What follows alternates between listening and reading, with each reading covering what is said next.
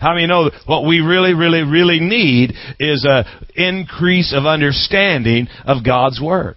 Isn't it crazy, you guys that read, chapter of Proverbs every day, isn't it crazy how every month there's stuff in verses you read last month that you finally see this month? The stuff you picked up last month, still good, still carrying you, but the new rhema, that nugget that you pick up every day, isn't it crazy how that works every month? You get something fresh out of God's Word.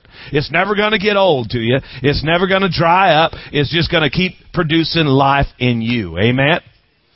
Praise God. God's Word is alive. I love God's Word. Tell somebody, I love God's Word. Amen. Hey, as we get ready to go into the holiday season, we'll be doing the Adopt a Family and providing for families that don't have enough or anything. And what's really interesting is we're becoming known as the church that cares. Isn't that cool? You're the church that cares. We've actually had people call in during the week and tell us that they are in need this season, that they're going to need help with Christmas, and they tell us that they called their church and their church recommended they contact us.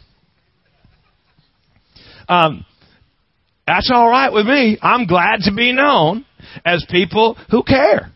Amen. Aren't you glad you care? Well, what if somebody takes advantage of us? Hey, how about God's love? No strings attached. How about we just do everything that we can do and pray over every bit of it, that the anointing of God goes out with everything that we send out.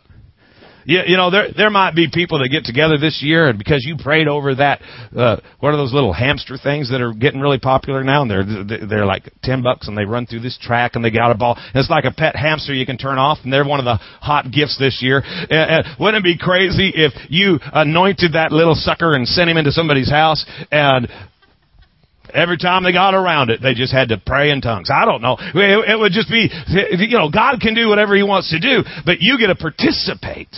Amen. So as you're planning your Christmas budget, just prepare yourself to be a blessing. God has blessed us so that we can be a blessing. Amen. I said God's blessed us, and He doesn't do anything without a purpose, and His purpose for the blessing is so that you could be a blessing. According to Genesis, every family of the earth should be blessed by us. When do we know when we should quit? Well, when every family has been blessed. Amen? Every family. So let's just live to be a blessing. Amen? Look at your neighbor and say, you're doing a good job. Amen. Let's stand up together one more time. Get your Bible in your hand. Lift it up. Let's make a confession together. Hold your Bible up and say, this is my Bible. I am what it says I am. I have what it says I have. Say, I will do what it says I can do. Say, I have an open mind. I have a teachable spirit. From this moment forward, I will never be the same. Shout it out, never, never, never. In Jesus' name. Come on, give God one more big praise. He's worthy. Amen. We're excited about what God's doing. We're believing God for big things. Great, great big things in your life. I said in your life. Shelby and I and the leadership team, every week we're praying that you take another step into the life of victory that God's called you to live, that you experience new insight, revelation, and understanding, that you are infused with an inner strength that positions you to be ready for and equal to anything that comes your way. Amen. We're believing God for a warrior spirit and the ability to demonstrate Satan's defeat on a daily basis in your life. Amen? In your life. Realize, we're not just playing church up in here now. We didn't just get together so we could, have it a good excuse to sing songs and make coffee.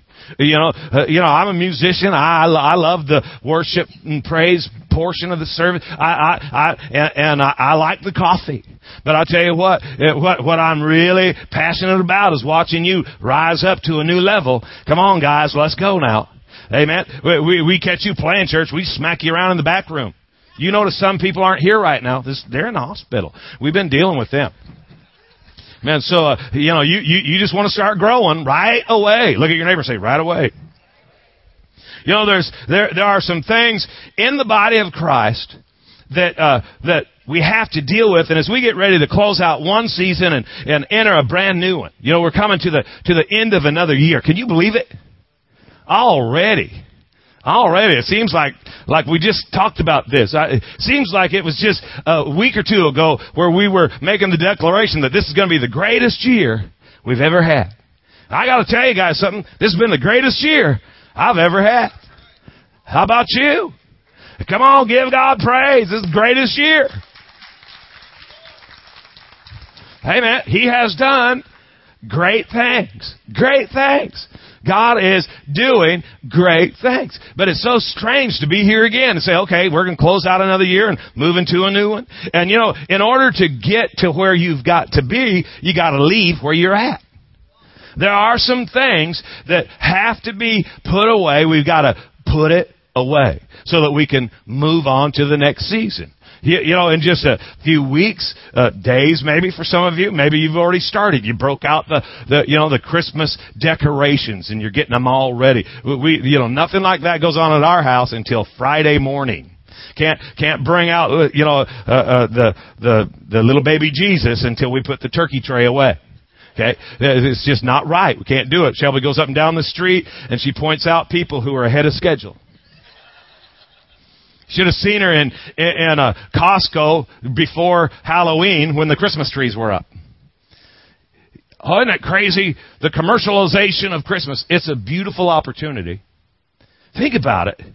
The longer stores put Christmas out, the more opportunity you have to talk about Jesus to people you couldn't talk to Jesus about in Costco. Right? Wherever you go. You get to bring up the reason for the season. I think it's awesome that, I can't wait till the 4th of July. There's a Christmas tree standing there. We get to share Jesus. That, at the end of the season, some of us might actually have really made it this year when we recognize that, I guess we don't have to take the tree down. It's time to put it up again. It's still standing there. Nah, man, I guarantee you none of us have left it up all year. Why? Because we know when to put it away. Right? It would just be weird, wouldn't it, if you had the Christmas tree up all the time. There's the season when it's time to put stuff away. This morning, we're going to talk about some things that we got to put away so that we can get to the place where God wants us. Amen? I want you to open your Bibles to 1 Corinthians chapter 13. We're going to read verses 8 through 13. It says, love never fails. Somebody say, thank you, Jesus. Love never fails. But where there are prophecies, they're going to cease. Where there are tongues, they'll be stilled. Where there's knowledge, that's going to pass away. Look at verse 9. We know in part. We prophesy in part. Look at somebody say, you don't know everything. But when perfection comes, the imperfect disappears. There's kind of come a day when everything's going to suddenly make sense. Look at the wind, and it's moving these things around, and this is crazy. When I was a child,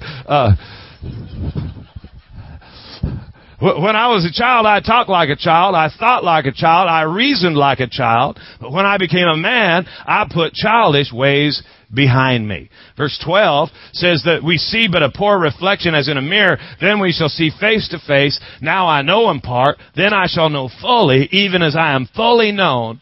And 13, these three things, faith, hope, and love. But the greatest of these is love. Amen? The greatest of these is love. There's a bunch of stuff that we're really connected to. Someday that's just going to fade away. But love knows no end. Amen? There's no end to that. Look at verse 11.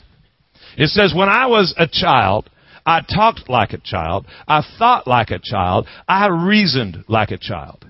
But when I became a man, or when I became mature, I put those things away. When I was immature, I talked immature.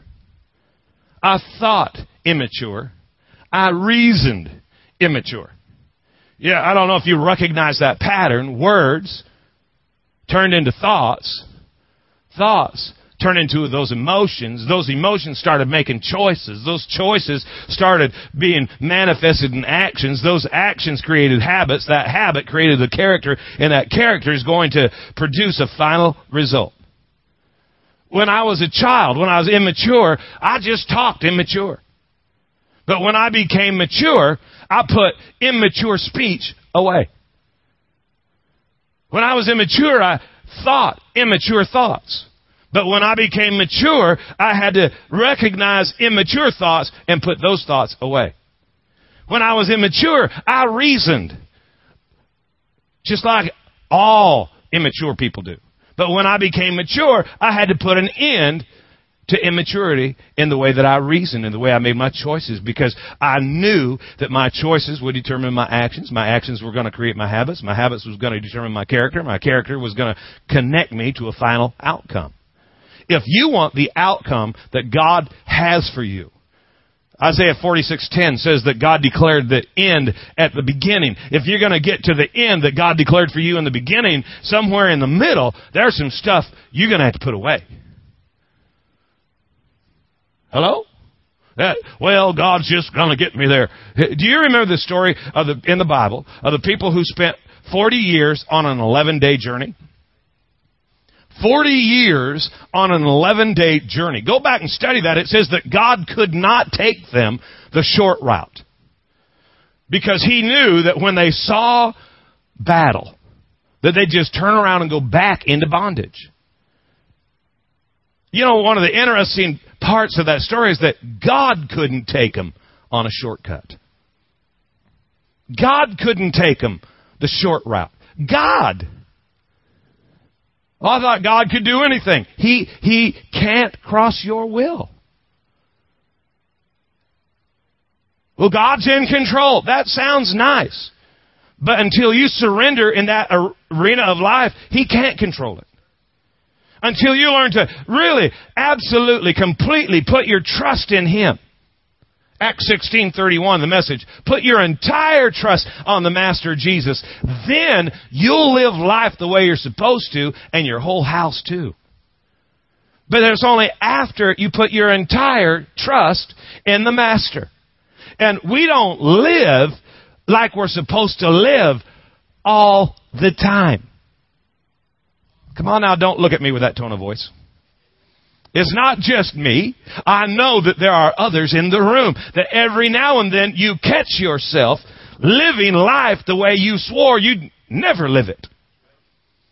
Remember growing up and I'm not complaining, but at all. I have a wonderful family, great heritage, but I can remember certain things that my father would do, and I can remember being there and being all mad and saying to myself, when I'm a dad, I'm never going to do that.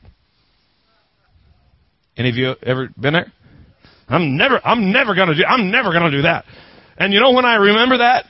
When I'm almost done doing what I said I'd never do. There have been moments in the middle of doing something I went, oh my God, I'm my dad. You know, there are some things that just happen in our life because we get so busy, so distracted, so rushed. We're living in a society that the pace is hectic. It's chaos. I said it's chaos. It's pretty hard to find peace when you are having to rush everywhere you go. And look at the schedule that we put our kids in. They're in school 5 days a week, and the minute they get out of school, they got to be in practice, and the minute they get out the practice field, they got to get over there to that, and then they got to get them up here, and we got to move them over there, and we got to run out here, and we got to run there, and we're training ourselves to be so busy that we don't have time to enjoy the life Jesus came to give us. You know, our goal should not be to be busy. It should be to be effective. Right? To be effective. You got to look at the church calendar. It's crazy. It's crazy. Well, you got to understand something, though. We don't expect you to be at every event. We expect you to be at the ones you said you were coming to. But you don't have to be at everything. You find, it's like the 3 services. You actually don't have to attend all 3 of them. Well, some of you do. But not all of it. You know what I'm saying? If we're not careful, it's our culture that draws us into such a pace that we find ourselves doing things we said we'd never do. Well, you got to be mature enough to put some things away. All right? There is something that plagues the body of Christ. And I believe that as a corporate body, we need to deal with this. We've got to deal with certain things because, as a church, we're young, but God's taken us somewhere. As individuals, this thing plagues believers, around the world, and it's got to be addressed. And it's the level of immaturity that we seem to tolerate or be willing to accept. Immaturity has got to be put away to get where God needs you to be. You have some things in your life. We're really not here today just making a CD to mail to friends that we know that really need this. We're actually talking to God and allowing God to talk to us. Amen? Look at your neighbor and say, I'm glad you're here. Tell them you really need this. Childish behavior plagues the body of Christ. There is a time or a season that immaturity is not only acceptable, it's expected. But there's also a season when these behaviors must be put away. We ought not tolerate low-level living results in our life. When we are seeing the result of low-level living, we ought to be able to recognize it. That's not the picture that God painted. That's not the promise. Isn't it interesting that when we're not seeing the production of God's promise in our life, often we turn and ask God, what's wrong with you? Where are you at, God? How come you lied? No, if you want to see God produce what He promised, first you must be willing to do what He said. But when you do what He said, He produces what He promised every single time. So when we're seeing a result in our life, in our home, in our relationships, in our finances, in our health, that is not in agreement with God's Word, we don't ask God, what's wrong with you? We go and we begin to find out, where am I living in immaturity? What needs to be put away in my life so I can see the result that God promised? Amen? Let me just begin today and just begin to share some things with you that I believe that we have got to understand. And it'll be, just marks or evidence of maturity. Here's some things that we need to look at our life and make sure that we've got the evidence that we can prove we're growing up. That we can prove we're being led by the Spirit. Amen? Shouldn't you ought to be able to prove it? You want to prove it? I believe you can prove it, and you are proving it, and all we got to do is take another step, and we'll be a greater threat than we already have been to the powers of darkness. Amen? What's the number one thing, I believe, is that we need to have an understanding of the fight of faith. I think that we have to understand how to live by faith. Habakkuk 2:4, Habakkuk. Got it out there in front of Habakkuk 2:4, Romans 1:17, Galatians 3:11, Hebrews 10:38. All of them say the just shall live by faith. If you're born again, you're justified by Christ. The Bible tells you how you're going to live. You are going to live by faith. This is how we do it. Oh, we're a faith church? Well, you'd rather be a faith church than an unbelief church, wouldn't you? Of course we're a faith church. We're justified by Christ, so we got to walk by faith. Faith is, you're going to live by faith. God's Word says this is how the just live. Now, it's either going to be on purpose or on demand. It's either going to be because you chose to or because you have to. I am here today to tell you that choosing to live by faith is much more enjoyable than having to. Amen?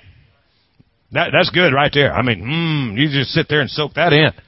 Choosing to live by faith is much greater than having to live by faith.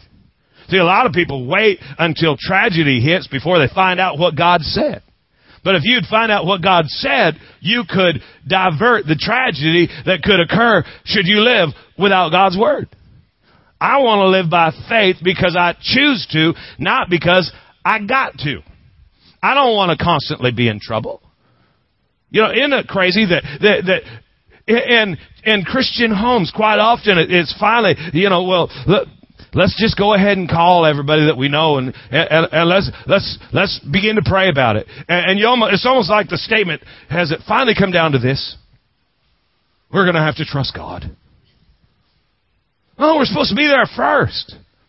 See, I think the trend of immaturity is to live by sight, to live by logic, to live by reasoning. But the trend of the mature is just to get up every day and say, I'm going to live God's Word today. I'm going to believe God's Word today. God has been mindful of me. He will bless me and my children. How does God bless? Well, according to Genesis, and that's the first place He blessed, the Lord put them in the garden. He blessed them and said, so God's Word is what produces the blessing. So if God wants to bless me, I need some of God's Word. I guess I'm going to have to carve out time in my schedule to get in God's Word. The immature come and get God's Word once a week. The mature find a place every day to increase their knowledge of God's Word. Mark 4:24 in the Amplified says, the level of thought and study you give to the truth you hear determines the virtue and knowledge that comes back to you, and more shall be given to him who has.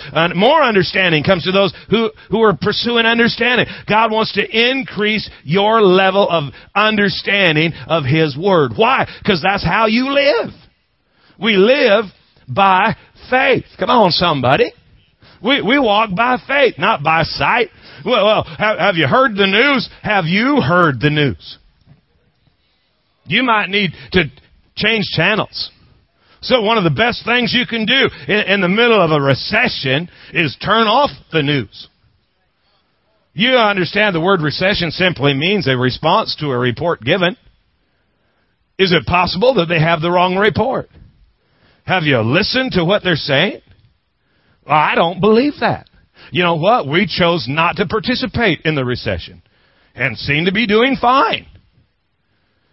What does God's Word say? What's the Bible say? Well, don't go and talk to those people. All they want to do is preach to you. That's what you need.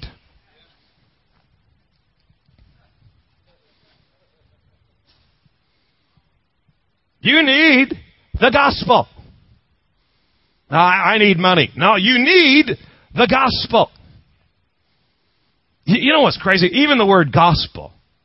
In Christ's day, the word gospel was a slang term. It's not a religious term. It's not a religious word. In Christ's day, it was like awesome or sick. You know, today, if someone says, your kid is sick, you don't take his temperature, that means he's groovy. Okay? He's cool. That's neato. You know, for some of you guys, help you understand where we're at. Gospel. If somebody came up and they said, man, I just won the Jerusalem lottery. Gospel. I just made homecoming court. Gospel. That's groovy. That's wicked awesome.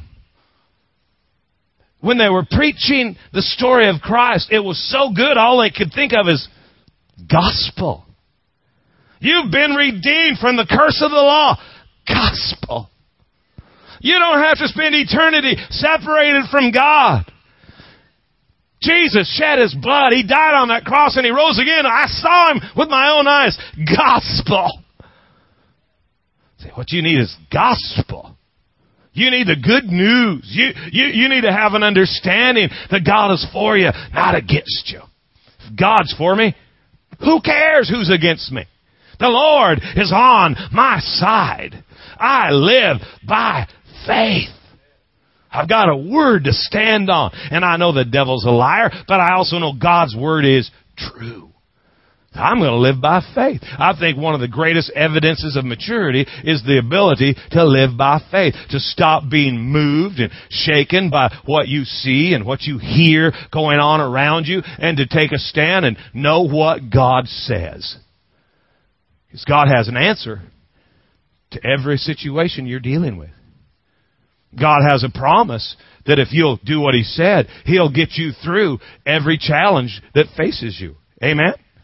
We got to put it away. I think the second thing that we got to do is that we have to have an understanding of worship. Worship. I'm not talking about singing slow songs. Those are tools that we use as a corporate body to enter the presence of God and to draw near to God. But really, the lifestyle of worship isn't just walking around singing constantly. A lifestyle of worship. The word worship, if you do a study of that word, if you go to your Vine's expository dictionary, the word worship means to rivet your eyes or attention on someone or something, to sit at one's feet, even as a dog sits at his master's feet, licking his master's hand. It means to be so focused on someone else that everything else just kind of fades away. Remember how it was when you first met your spouse? You know, you married couples. Remember how it was when that person first came into your life? I remember how Shelby was when she first saw me. And everything else just faded away. I remember one time my mother and I, and she's here today, she can testify, that we walked into a Montgomery Ward's store. And Shelby and her mother were in the store shopping, and they both got behind a rack of clothes, and they looked through the rack, and as we went by, I heard Shelby say, "There he is." I liked it so much I came by 2 or 3 more times. Remember how it was when it's still that way, isn't it, honey? Do you realize there's other people in the room? Calm down. It's the same way for me. Love you. Remember, everything else fades away. Remember when you first saw that car, that boat, or that motorcycle that you were going to get in 2 weeks? Remember? And everything else faded away. Food, who needs it? Electricity, we can live without it. We're getting a boat. Because your mind is riveted on someone or something. I believe that evidence of maturity is when your mind is so focused on God that the stuff that used to be vital takes a second seat. It's not that you're not going to pay your bills. It's not that you're not going to build your business. No, it's that you're going to be including God in everything you do. That worship. That worship. Jesus said, out of the mouths of babes and sucklings, you have perfected praise. You have perfected praise. He was quoting from a scripture in Psalms, chapter 8, verse 2. Psalms 8:2. It says, out of the mouth of babes and unweaned infants, you have established strength because of your foe, that you might silence the enemy. We're talking about your praise and your worship. Your mind riveted on God has the ability to shut hell up. Some of us need hell to be quiet. Jesus is trying to speak into our life. God, through His Word, trying to speak into our life. But our life is so loud, we can't hear Him. Revelation 3:20, behold, I stand at the door and knock. If any man hear my voice and open the door, I'll come into him and sup with him and he with me. Why don't we open the door? Because it's so noisy in life, we can't even hear Him. We need God to be the focus of our life. Our first question shouldn't be, what am I going to get out of this? Our first question is this what God would have me do? God, I live for you. I surrender to you, your will, your way in my life. Can you imagine what it would have been like if one of us had been preparing to face the cross? Do you understand the power that was in Christ's prayer when He said, not my will, but thine be done? Man, I got to tell you, if it was me, I might not have prayed that prayer. Kill them all, God. They've been mean to me. Hello? We got to learn to get God first. We got to understand the importance of a lifestyle of worship. You know, it says prophecies are going to fail. Tongues are going to cease. Knowledge is even going to vanish away. But love is going to endure forever. Love never fails. Worship is simply a manifestation of love. That's really why we've incorporated music into the worship. Because man needs to find a way to express his love for God.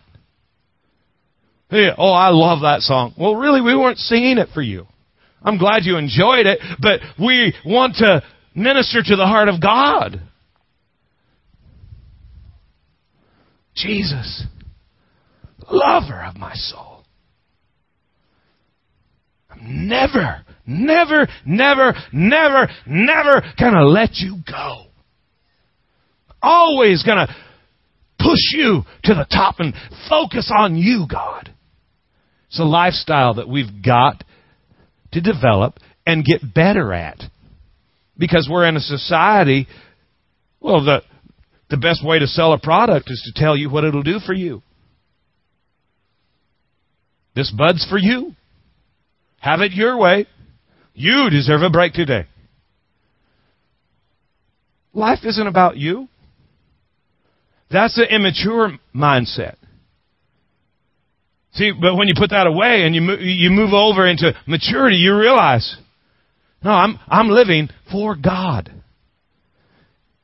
And He needs to be included in the decision-making process. He needs to be focused on, even in the worst of situations, I need to see God there. I need to be able to see God there. It'll cause hell to shut up. It'll silence the enemy. All of a sudden the enemy loses his voice. Why? Because you've given one to God. Amen? The third thing, I believe that we need to understand our grace. I think that when we move out of immaturity and into maturity, we'll begin to understand our grace. 1 Corinthians 15:10 says, by the grace of God, I am what I am. And His grace, which was bestowed upon me, was not in vain. I am what I am by the grace of God. There's a grace on my life to be who God's created me to be. I think there's great maturity in just plugging in to you.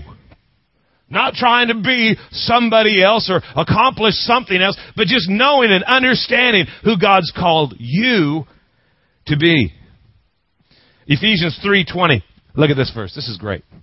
Unto Him that is able to do exceedingly abundantly above all that we ask or think, according to the power that worketh in us.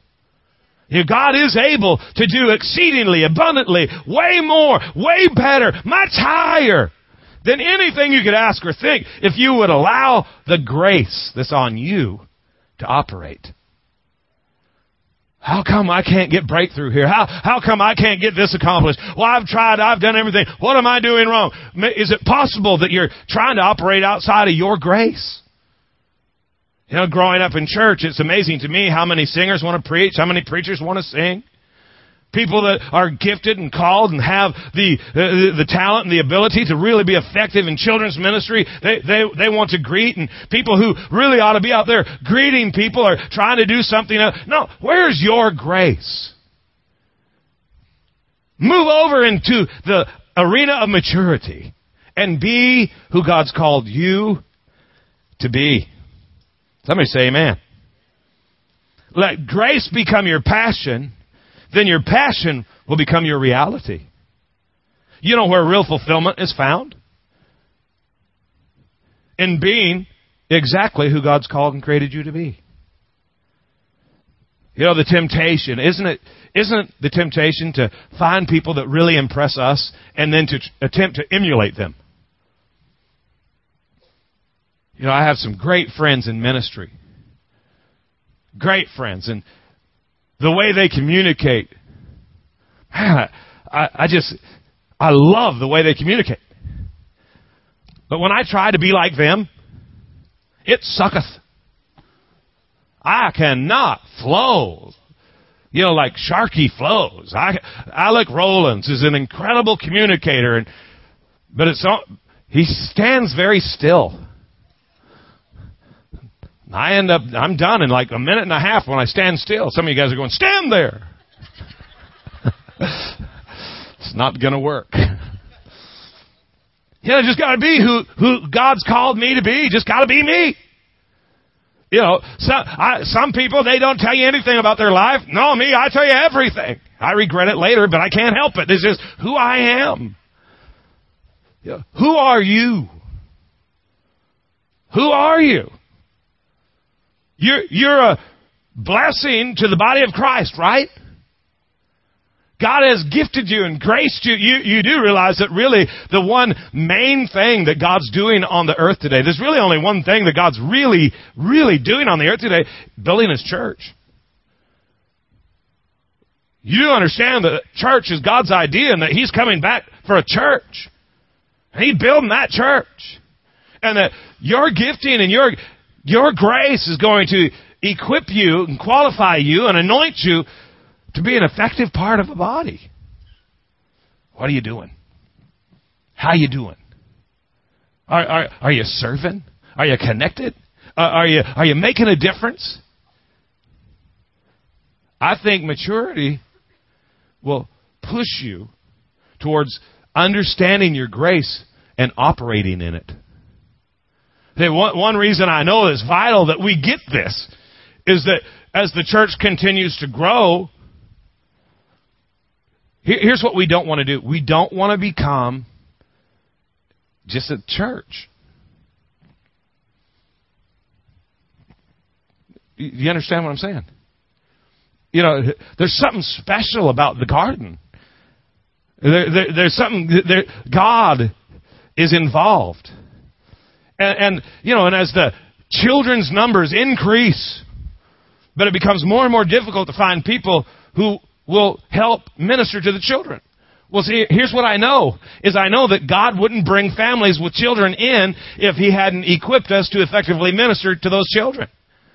So somebody is fighting their grace. Look at your neighbor. Look back. Ask, is it you? I want to be who God's called us to be. All of us got to be who God's created us to be. Right? I mean, we just got to do it. We got to get our big boy pants on and do it. We got to be who God's called us to be. Last weekend, where we were ministering, I don't know, it was 2,500 people in two services. At the altar call, it was crazy because at the altar call, there were hundreds of people, 300 to 500 people that got out of their chairs and coming down from the balconies and filling up across the front, and it was amazing. And I'm thinking, before we could ever see that, we'll have to probably increase our level of commitment. We're going to have to operate in our grace. Hello? We're going to wear each other out if we don't start working with each other. Understand your grace. That's where fulfillment's at. That's where great joy's at.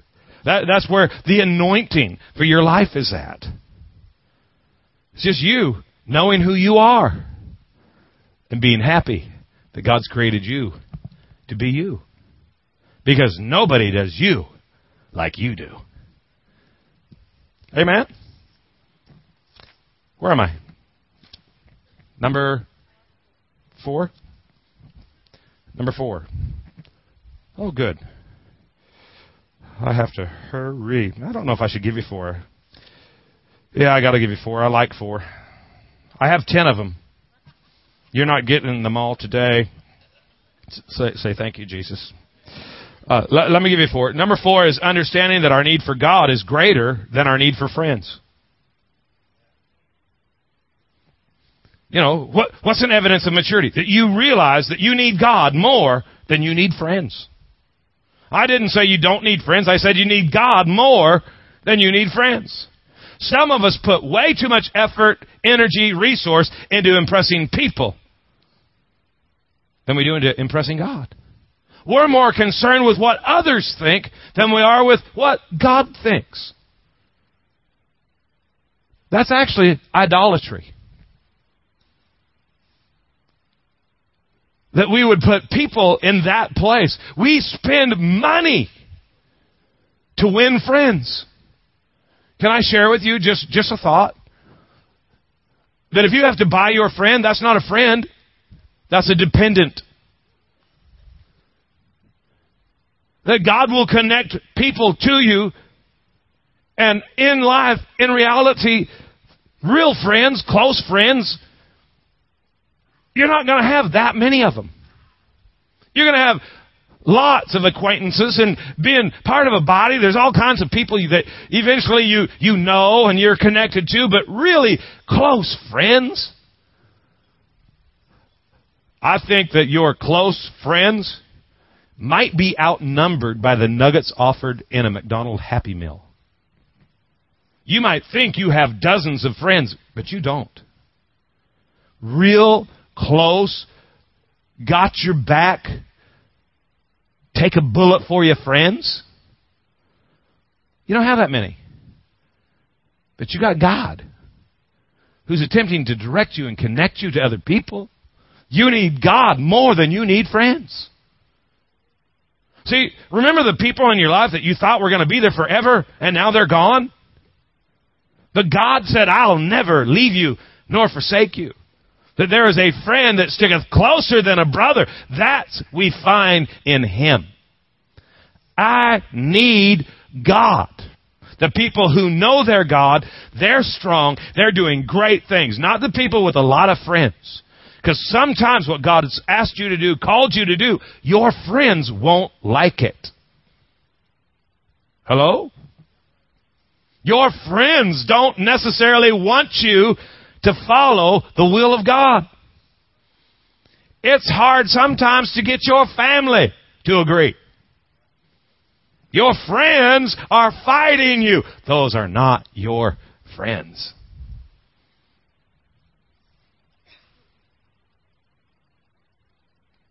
It's quiet up in here. Oh, we're just listening to the wind. You need God. You need to be loyal to your friends, but submitted to God. I said you need to be loyal to your friends, but submitted to God. I think the Bible puts it this way. 1 Corinthians 15:33, I think. Don't be deceived. Evil communications corrupts good behavior. Wrong relationships will cause you to produce the wrong result. Don't be distracted by the opinion of your friends when you have received a word from God. Now, there's wisdom in a multitude of counsel, but once I know what God has told me to do, I don't ask my friends if it'll be okay. Amen? Let me give you one more. Understanding true gifts. Understanding true gifts. You know, there's a lot of things that we want, that we pursue, that we chase after, that once we get it, we wish we had never had it.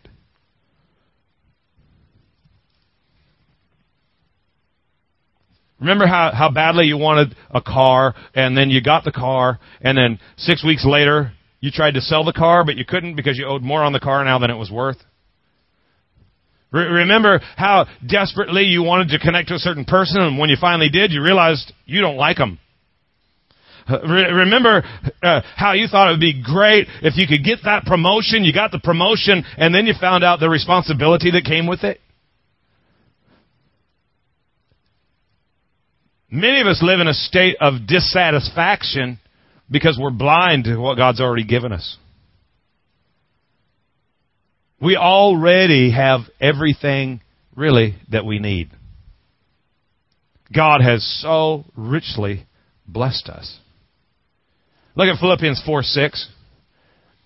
Philippians 4:6. Be careful for nothing, but in everything, by prayer and supplication, with thanksgiving, let your requests be made known unto God. There's so much great information in this one verse. Be careful for nothing. Be careful. Be anxious. Don't worry. Fret not. Be afraid. Be afraid of nothing. I want to put it to you this way. Nothing is, if you're going to fear something, fear nothing. Many of us are complaining about everything and wishing nothing would happen. No, nothing is the one thing you can't let happen. With God, nothing is impossible. So if you're getting nothing, you're without God. So be afraid of nothing. If you're going to fear something, fear nothing. Because I got to have something to prove that there's life going on here. I can't have nothing. What are you doing? Nothing.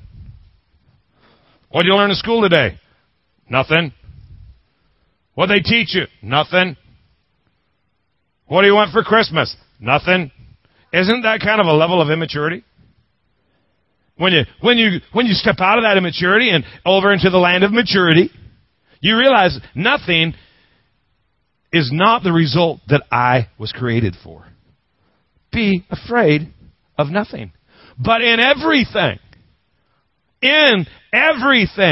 by prayer, supplication, with thanksgiving,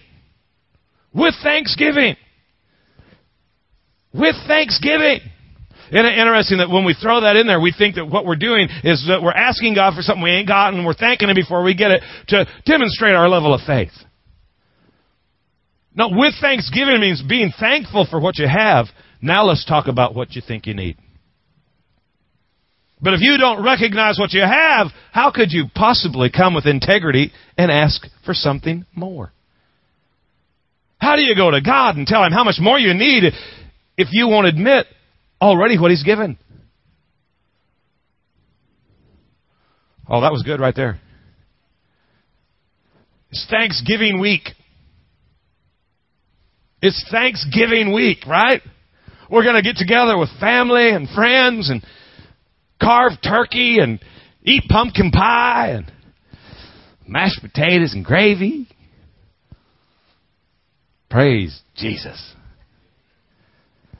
We got to take a moment and ask God to open our eyes so that we can see what He's already blessed us with. You know, if I was forced to sit down and write out a list of things I need, I really couldn't put one material thing there. I don't need anything.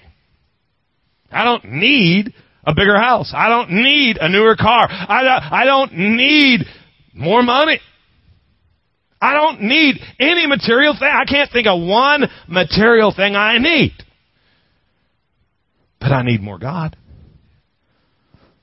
I need more of His presence.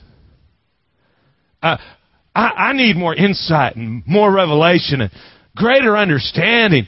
I need it. I need to be thankful for what God's given me. God, I'm so blessed. I think I'm much like you. I have a house, a bed. I didn't have to walk here today. You know, I've been in places where people walked for days just to get together for church. We are so blessed. And I got a beautiful wife. I got kids that are awesome. I got friends. I got a church that loves me. I need to be thankful. I need to be afraid of thinking I got nothing. I got to be afraid of looking at what God's given me and not seeing it. So that when I go to God and make a request, it's legitimate. Because I thank Him for the goodness that He's poured out in my life. What a good God. What a good God we serve. How awesome it is to be connected to a great God. His mercy and His love and His kindness poured out on our lives. We need to be thankful. Immaturity can't see what God's done. Maturity begins to recognize every day that God has already blessed me. Amen? Would you do me a favor? Would you stand with me this morning? I want us to sing one more song before we go out.